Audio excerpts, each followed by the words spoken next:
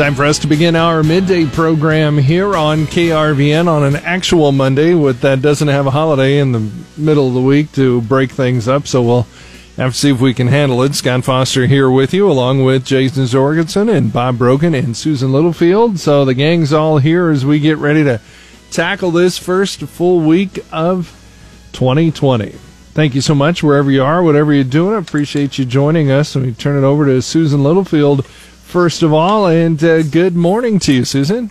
Well, good morning, and welcome to the first full week. It's crazy. Right. We have to pace ourselves. It's going to be a little different. It will be. By Wednesday or Tuesday night, people will be like, I got the day off tomorrow. Oh, no, I don't. Not so much. Not so much. What do you got for us today, Susan? Well, we're going to kick everything off at 12:19 as Bryce Duskett steps in to learn more about the U.S. Custom Harvesters Organization. We will hear from Raina Zeller, who serves as a board member. Kind of interesting story about her because she married into the operation. So she gives a great perspective as to what she's learned from that. Then we'll get the full interview. Last week we heard a portion of my interview with Ryan LeGrand, who's president and CEO of the U.S. Grains Council. We're going to get his full thoughts. For folks that don't know, Ryan served in the role as he ran the Mexico City, Mexico office for U.S. Grains Council for many, many years. So he went from a state perspective, where USMCA is so important, to a huge global perspective, stepping into that role.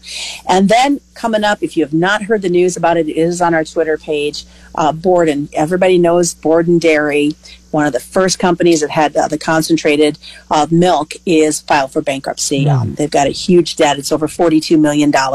We're going to find out what this all means coming up from Chris Galen with the National Milk Producers Federation, and that'll be at 1:17. All right. Iconic name in dairy, for sure. I know. It just took everybody by surprise this morning. I'll be darned. All right. Well, thank you very much, Susan. I appreciate it. No problem. Thank you. Turn it over to Jason Jorgensen, coaching carousel. Round and round she goes. A little bit. The Huskers will have a change in their coaching staff as Jawan DeWitt. He is leaving. Of course, he had helped coach special teams and the outside linebackers for Scott Frost. He is headed to North Carolina. He will coach now with Mac Brown. Of course, Nebraska's special teams haven't been great the last couple of years. We'll see what Coach Frost could do on that front. Also, big news in the NFL today. The Dallas Cowboys have a new head coach. It seemed like it took them forever to get rid of Jason Garrett. Did not take them very long to find his replacement. This probably was in the works for a while. Former Packers coach Mike McCarthy will coach the Cowboys. Interesting. We'll see. Yeah, interesting. You can't blame him. I mean, you get the Dallas job, that's better out of going to places like Cleveland and the Giants where he had interviewed. So that's a good career move for him, although you have to work with a meddling boss and deal with that. But that's kind of par for the course. There's some talent there at Dallas, and McCarthy's had some success before, so we'll touch on that. Also, we'll talk some college basketball, and we'll tell you about a former high school star in the state of Nebraska who is coming back next year to play for the UNK Lopers. Interesting. All right, very good. Good tease there, Jason. We turn it over to Bob Brogan. Stocks down a little bit today. Stocks are falling and trading on Wall Street, and oil prices continued rising. And the reason being, investors are worried about tensions between the U.S. and Iran. And so we're continuing to watch that. Also, the French president wants to reach a quick compromise with unions over government plans to overhaul the pension system. Those are some of the stories making news. All right, very good. Thank you, Bob. I appreciate it. That's all coming up on Mids. Tonight, it's UNK women's and men's basketball as the Lopers host Missouri Southern, and we will bring you all of the action from KRVN Sports. Hi, this is Jason Jorgensen, inviting you to join us from the Hilton Sports Center. Our coverage starts with a pregame show for the women's game at 5:20 with tip-off at 5:30, and at 7:30, the men try to knock off the 18th-ranked Lions. That's UNK basketball tonight on 93.1 The River and also on the River app. Time for us to take a look at our weather and how it's affecting agriculture for us and around the world. I got Paul Perkins in studio with me here, and looks like a relatively normal week, I guess, maybe you'd say. Yeah, looking at some temperatures right now, seasonal over the next several days. Tomorrow looks to be our warmest day, slightly above average, but some signs continue to point towards colder weather, especially by the end of this week and definitely the middle part of next week. It looks like Tuesday, Wednesday area could get darn right cold. Exactly. Right now we do have still that snow cover persistent over much of central Nebraska, especially right in to the north of I-80 from about east of North Platte on over to about Grand Island and points to the north. That snow cover fairly prevalent still. You can see that on a visible satellite photo, but snow cover, of course, quickly disappearing with the sunshine and the dry conditions that we've been experiencing. Most of our temperatures right now in the mid to upper 30s in much of Nebraska. We are as warm as 40 at Aurora and 41 in the Hebron and Beatrice area. Some low 40s as you head into northern areas of Kansas. Still some areas of light snow in northeast Nebraska.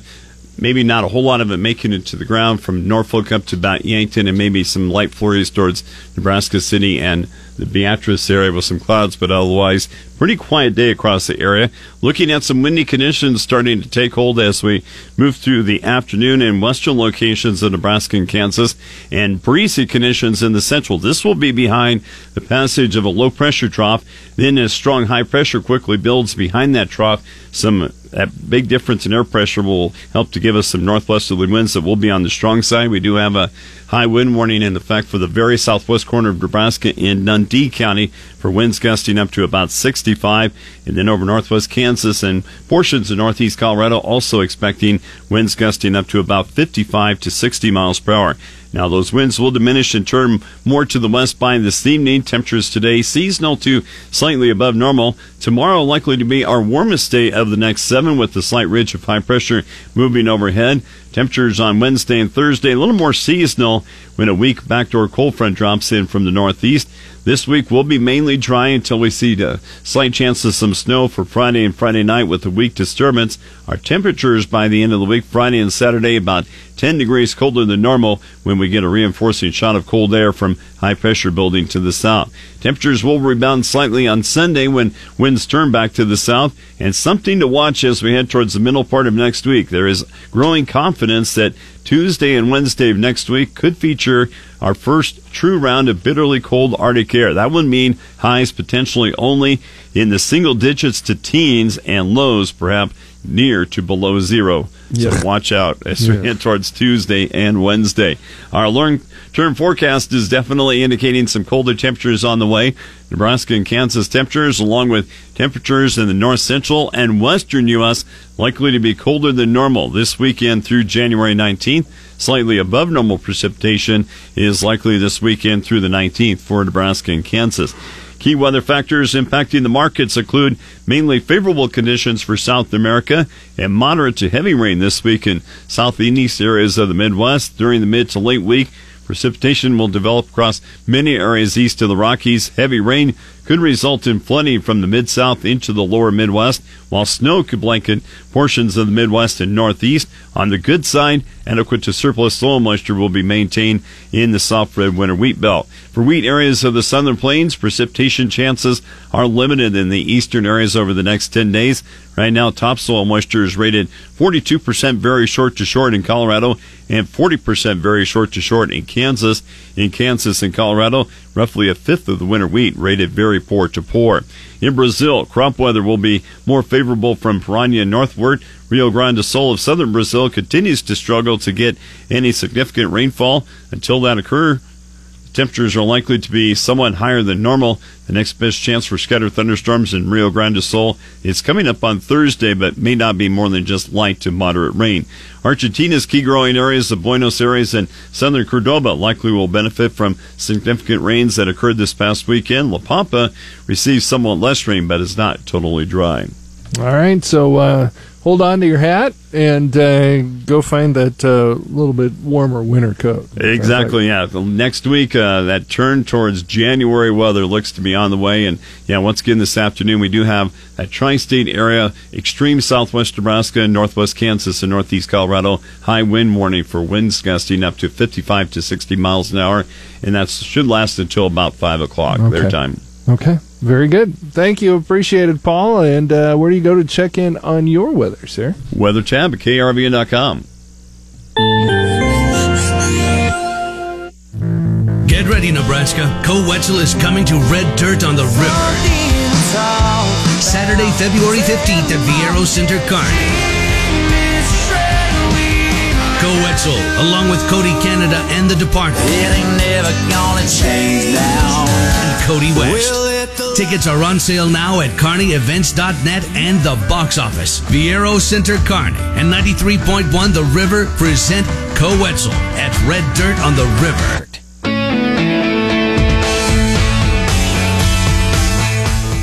Learning more about custom harvesters serving the needs of the American farmer. Good afternoon to you on the Rural Radio Network. I'm Bryce Duskett reporting. The U.S. Custom Harvesters Organization was first established and chartered in 1983 in the state of Texas. The group serves as a link between the harvesters and the many groups of people they work with, such as farmers, businesses, and state and federal governments. Raina Zeller serves as one of the board members. The U.S. Custom Harvesters is a member-based organization. We have several different type of members now. We have grain, and then we also have silage choppers, as well as we are opening up to some cotton guys and hay and forage. Tell me a little about your background as well. I am actually from Ohio. I grew up on a rural, smaller farm, and then I met my husband, his family's been doing this since the late 80s. His grandpa started it, and then my husband's dad, he was a logger, and he came out and started it, and then my husband, he was about in 6th grade when they went on the road, and so he's a third-generation custom harvester. It didn't wreck his life at all, but it kind of wrecked mine. Not really. It's a great thing, but it's a different lifestyle, that's for sure. Tell me a little about what that looks like throughout the year for you guys. Typically, they're on the road. We're on the road about 6 to 9 months out of the year. You get used to living in closed spaces in a camper, and you have to learn to find new people and get to know people, and that's a really fun thing to do. So, what are some of the challenges your family and as an association has faced over the last few years? I think that there's a desire to grow. There's a desire for ag to be a great just great across the board, and with that comes pricing. Obviously, the cost of machinery is crazy. Necessary probably in a lot of ways, but it's very expensive. So if you're going to grow, you have to have that machinery available. So making that decision on whether I should bring on another combine or another forage harvester is an expensive decision to make. The work is out there in most cases. The biggest thing is probably the ag labor, and like we have an extra forage chopper sitting, but we don't have somebody to put in it. So and then, thinking ahead, as far as if you're bringing in foreign labor, you got to think 6 months ahead of that. Are we going to have the work for it? So it's just balancing. It's a balancing act, really. Tell me more about that foreign labor challenge and how reliant are custom harvesters on foreign labor? Very reliant. I think especially all of the larger operations, most all of them either are doing J1s or H2A. The H2A, I think, is a great program as far as what it would offer custom harvesters, but the legalities have changed, and it's very difficult. A lot of our custom harvesters have been audited. They get huge fines on things that weren't made clear or that could be seen in different ways. So that's huge. Right now there is a bill on the House floor. It's not perfect. But they are trying to cover some of the things that we do have issues with, right? There is kind of something right now that we're a little worried about is they're trying to limit the ag labor to not be able to drive on the road, as far as they're trying to make it to where as long as they're harvesting the crop, then they can be driving or taking it to that farmer's location. But to get on the road and drive to a different location, that's a possible concern. It's just not clear on what the intent is there. Raina adds that they are a membership organization, and if you'd like to become a member, you can Google search them. Just search U.S. Custom Harvesters, Inc. I'm Bryce Duskett reporting on the Rural Radio Network.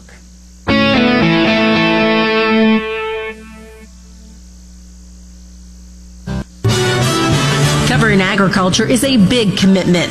When KRVN takes you on the road for agriculture, you might hear us reporting across town, across the country, or across the ocean. We thank our equally committed on-the-road sponsors: the Nebraska Corn Board, Nebraska Land National Bank, and the Nebraska Soybean Board, powering our ag news travel aboard the KRVN Soy Biodiesel Pickup. On the road for agriculture, because it's a big story.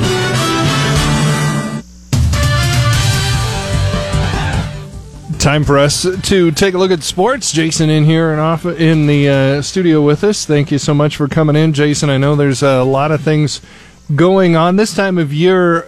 Even if you're not playing games, there's still stuff going on, and we see that with one of the better stories from Nebraska this year, the injury to, or the cancer illness of Javon DeWitt, and he's going to be moving on. Yeah, he is. Of course, he'd been sick. He had coached Nebraska's outside linebackers and special teams the last couple of years, but he's taken a similar role on Mack Brown's staff at North Carolina.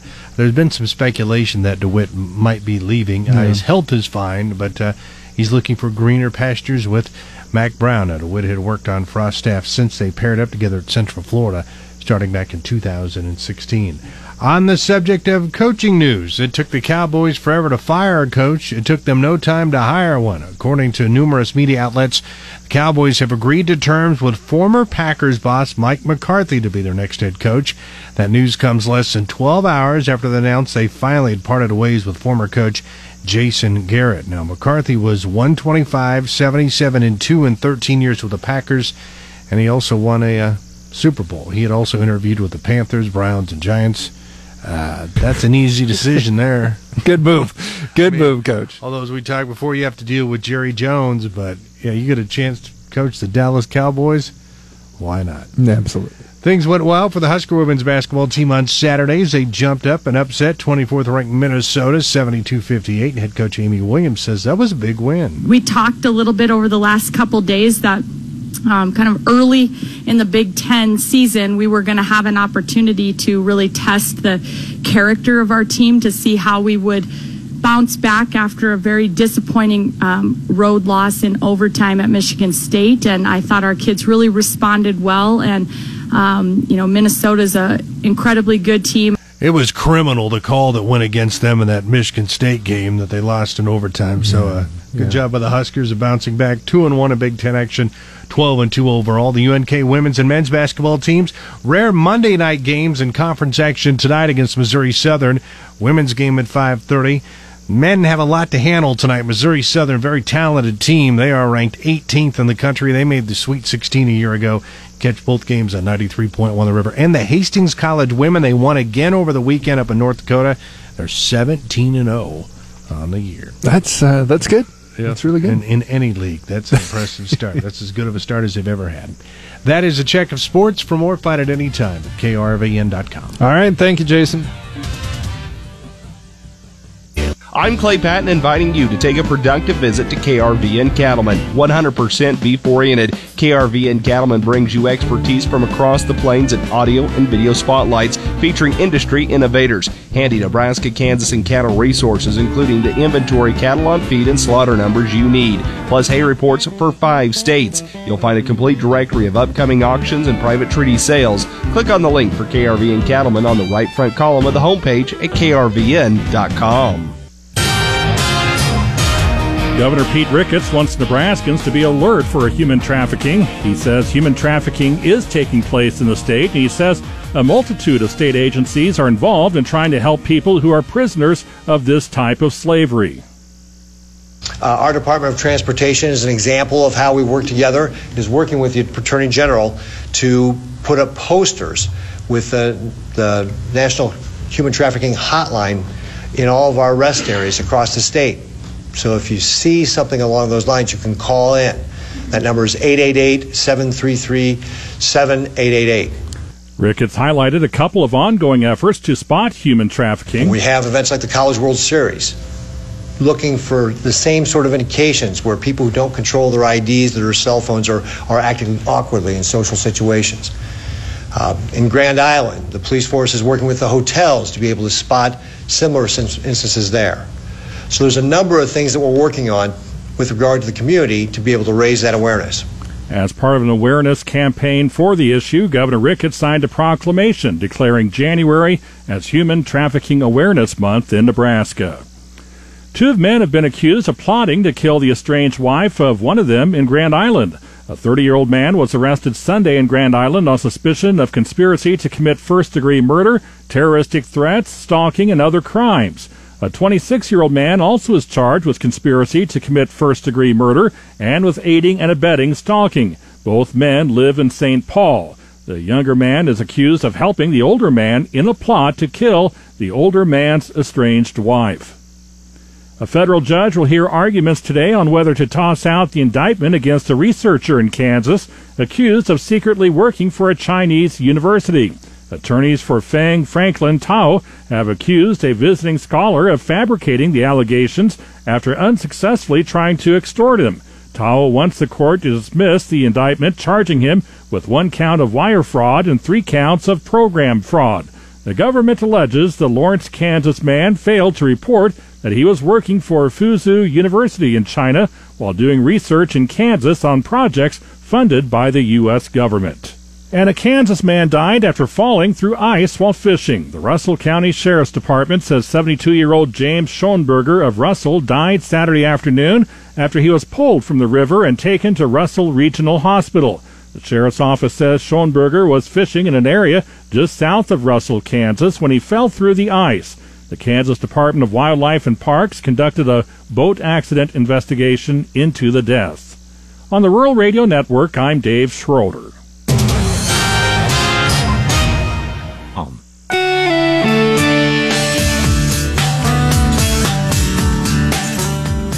Learning more about the U.S. Grains Council's role into 2020. Good afternoon. I'm Susan Littlefield on the Rural Radio Network. Ryan LeGrand is president and CEO of the U.S. Grains Council. He and I sat down in November to talk about his new role as president and CEO and some of the things that they're working towards, including the discussion we're going to see as early as tomorrow on the Senate side of USMCA.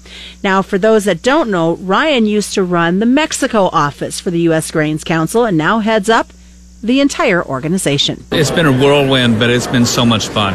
Just really enjoying it. Going from a singular focus in Mexico to seeing what we're doing around the world, it's really amazing. The staff we have operating in 10 offices around the world, running programs in 50 different countries. It's just so impressive to see, and I'm very privileged to be working with these fine folks.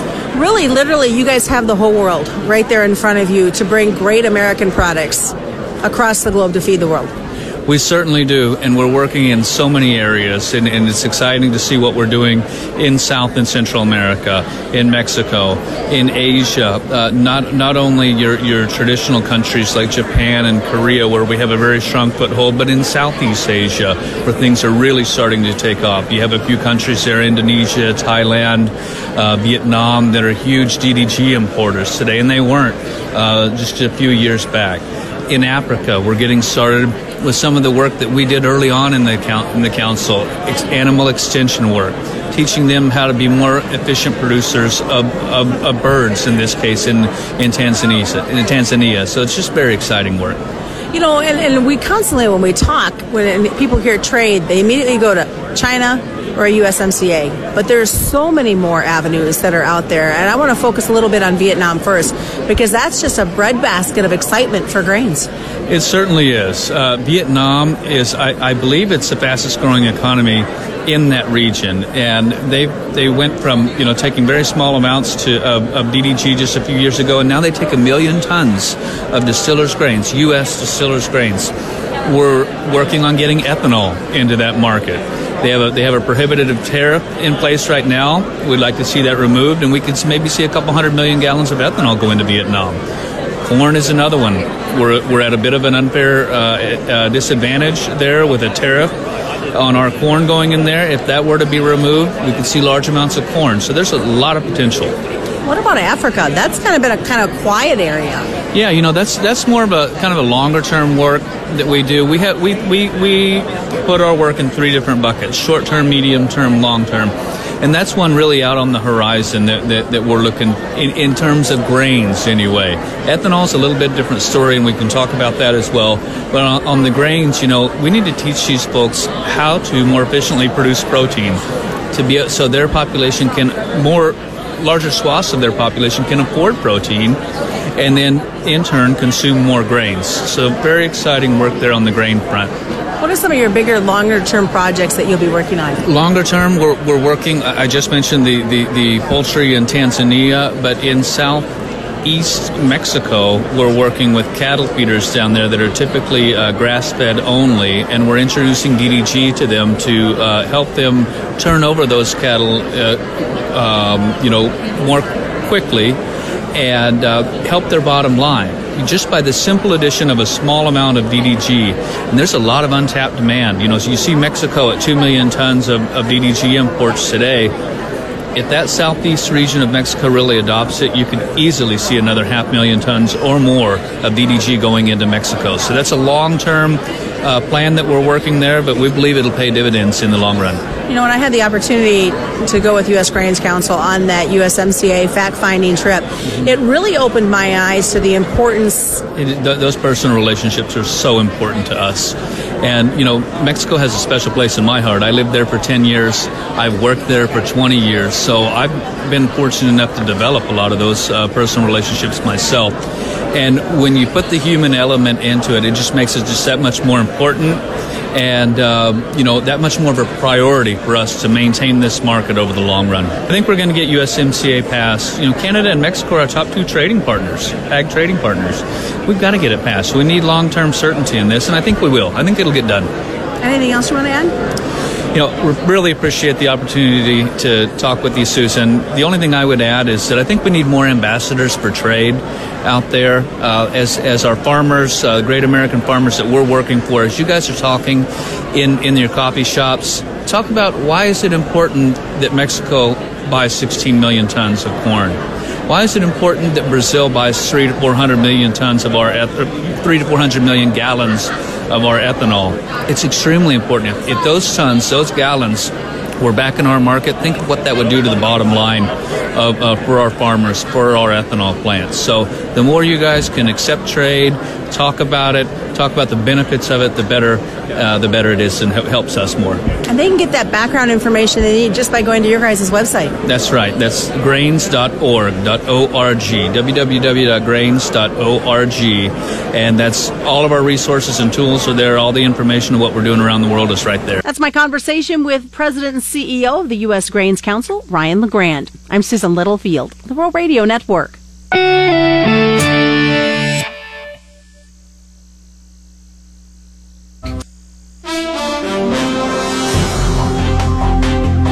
Time for us to take a look at our business report here on KRVN's midday program. The 10-year yield is up about 0.25 percentage point right now, but otherwise markets are not doing very well. Still a lot of concern about hostilities in the Middle East between the United States and, well, everybody in the Middle East right now. So the Japanese market's down over 443 points. The Hang Seng in Hong Kong down 223. London's FTSE was down 46. The German DAX index was down 92. Now they've recovered a little bit in the United States and pretty much even par. The Dow Jones Industrial Average is pretty much unchanged. The Nasdaq up 21, and the Standard & Poor is up 3 right now. And Bob Brogan in here to straighten it all out for us. Well, I don't know if I'll straighten it all out for you, but I'll take a crack at it. Stocks fell in trading this morning on Wall Street. And as Scott mentioned, investors very worried that tensions between the U.S. and Iran could escalate. A U.S. airstrike killed a top Iranian general last week and prompted threats of retaliation from Iran. And that's been kind of the key thing that's rattled the markets. The global benchmark for crude oil is above $70 a barrel for the first time in over 3 months. The increase came amid jitters over the tensions between Iran and the U.S. The European Union says it regrets planned steps by Iran to roll back its nuclear commitments, but the bloc says it still aims to keep the deal alive. The EU says it will wait for the UN nuclear watchdog to rule on whether Tehran is complying with the pact. Iran's announcement has triggered a flurry of diplomacy in Brussels. The country's foreign minister has been invited for talks, and Germany is pushing for emergency talks to discuss developments in the wake of the U.S. killing of Iran's top general.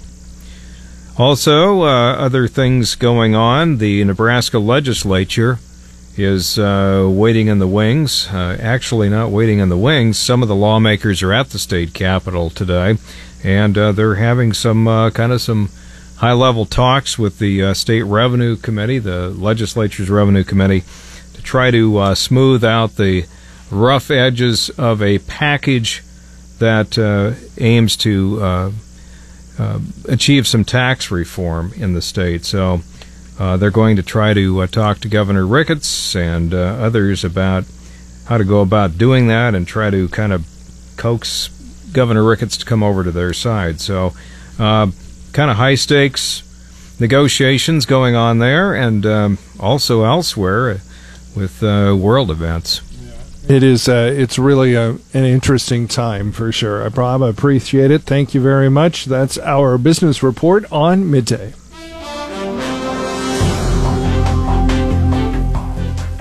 Timely, authoritative, and dependable. That's KRVN News. For the Rural Radio Network, I'm Bob Brogan. Greater Nebraska's biggest newsroom brings you local and regional news on the half hour. I'm Dave Schroeder. Fox News at the top and breaking news on demand. From the Rural Radio Network, I'm Tyler Cavalli. Program 880 in every car, at work or at home, or listen all day online at krvn.com or by downloading our free KRVN app.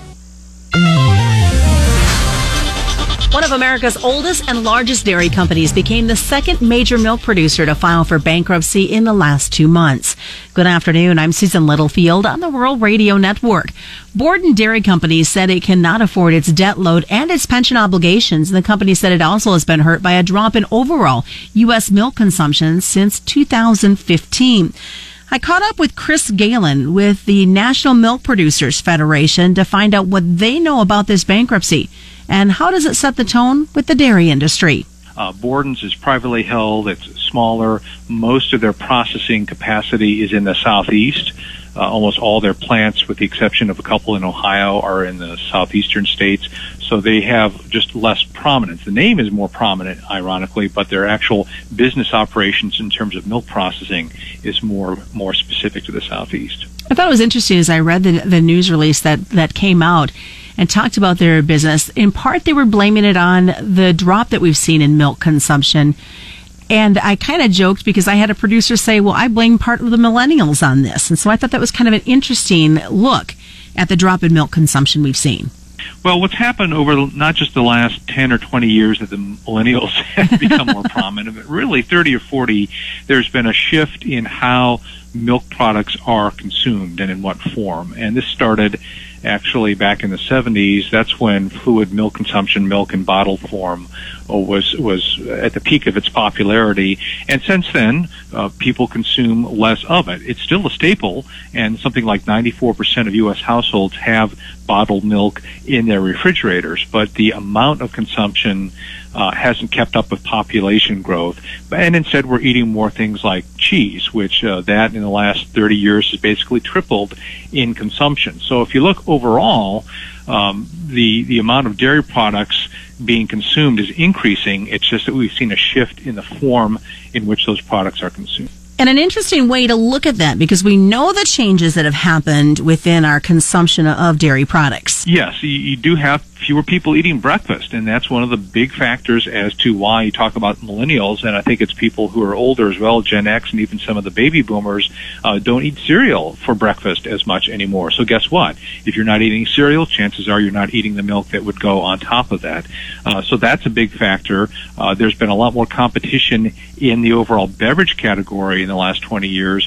People talk about the fake milks, and that's certainly a thorn in our side, but the bigger concern simply is that there are more choices in the form of bottled water and coffee drinks, which may have a little bit of milk in them, but all these other sports preparations, nutritional supplements, where it used to be just fluid milk was viewed as an important source of nutrition. It still is, but it's just got more competition out there now.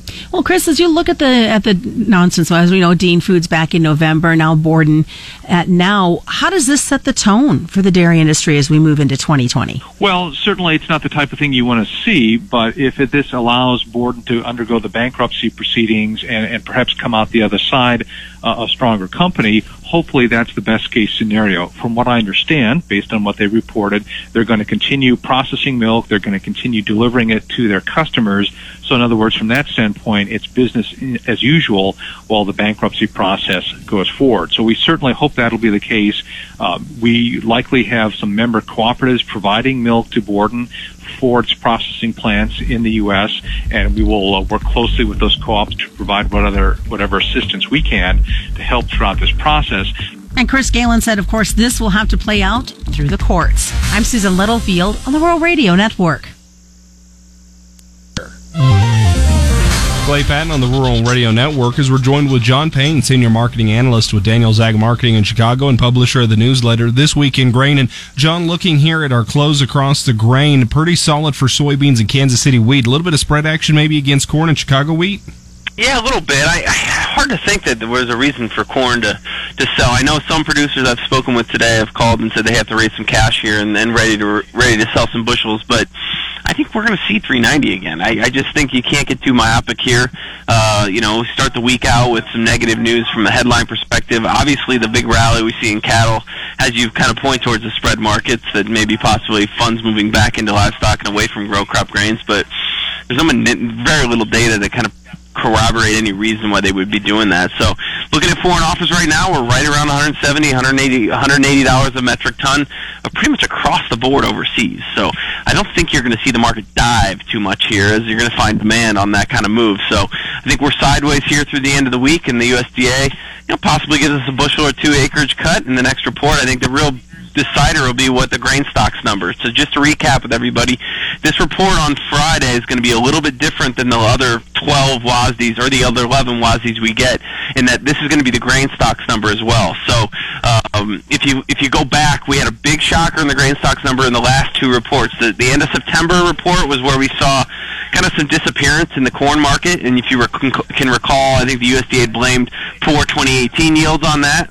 And then back in the June report, which is the one right before the 4th of July weekend, that's what kind of topped the market, as we saw acreage jump and the grain stocks rise in that one. So I think if you're looking for a wild card, it's going to come from that grain stocks. And if it's bullish, I think we make a quick run up into the $4 level. So March calls at $4 or less than 5 cents. I think that's a really nice way to be long the corn above $4, and then if you have corn, you can sell it into that rally. That would be a decent play, in my opinion.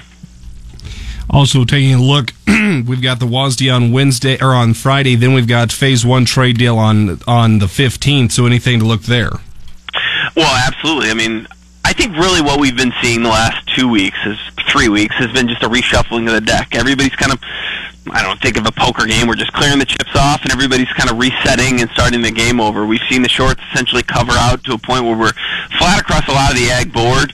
The only one that's really long right now would be Chicago wheat, and they've obviously got the story. So if we could get some data that would support higher prices, the funds are there to buy it. There's a lot of fuel that can get this market to move. We're just looking for the spark. And right now, early in January, there just really isn't a whole lot here to push it. But that doesn't mean there won't be. John Payne, Senior Marketing Analyst with Daniels Ag Marketing. Learn more at danielsag.com. Again, trading risk of futures does involve risk of loss, may not be suitable for all investors.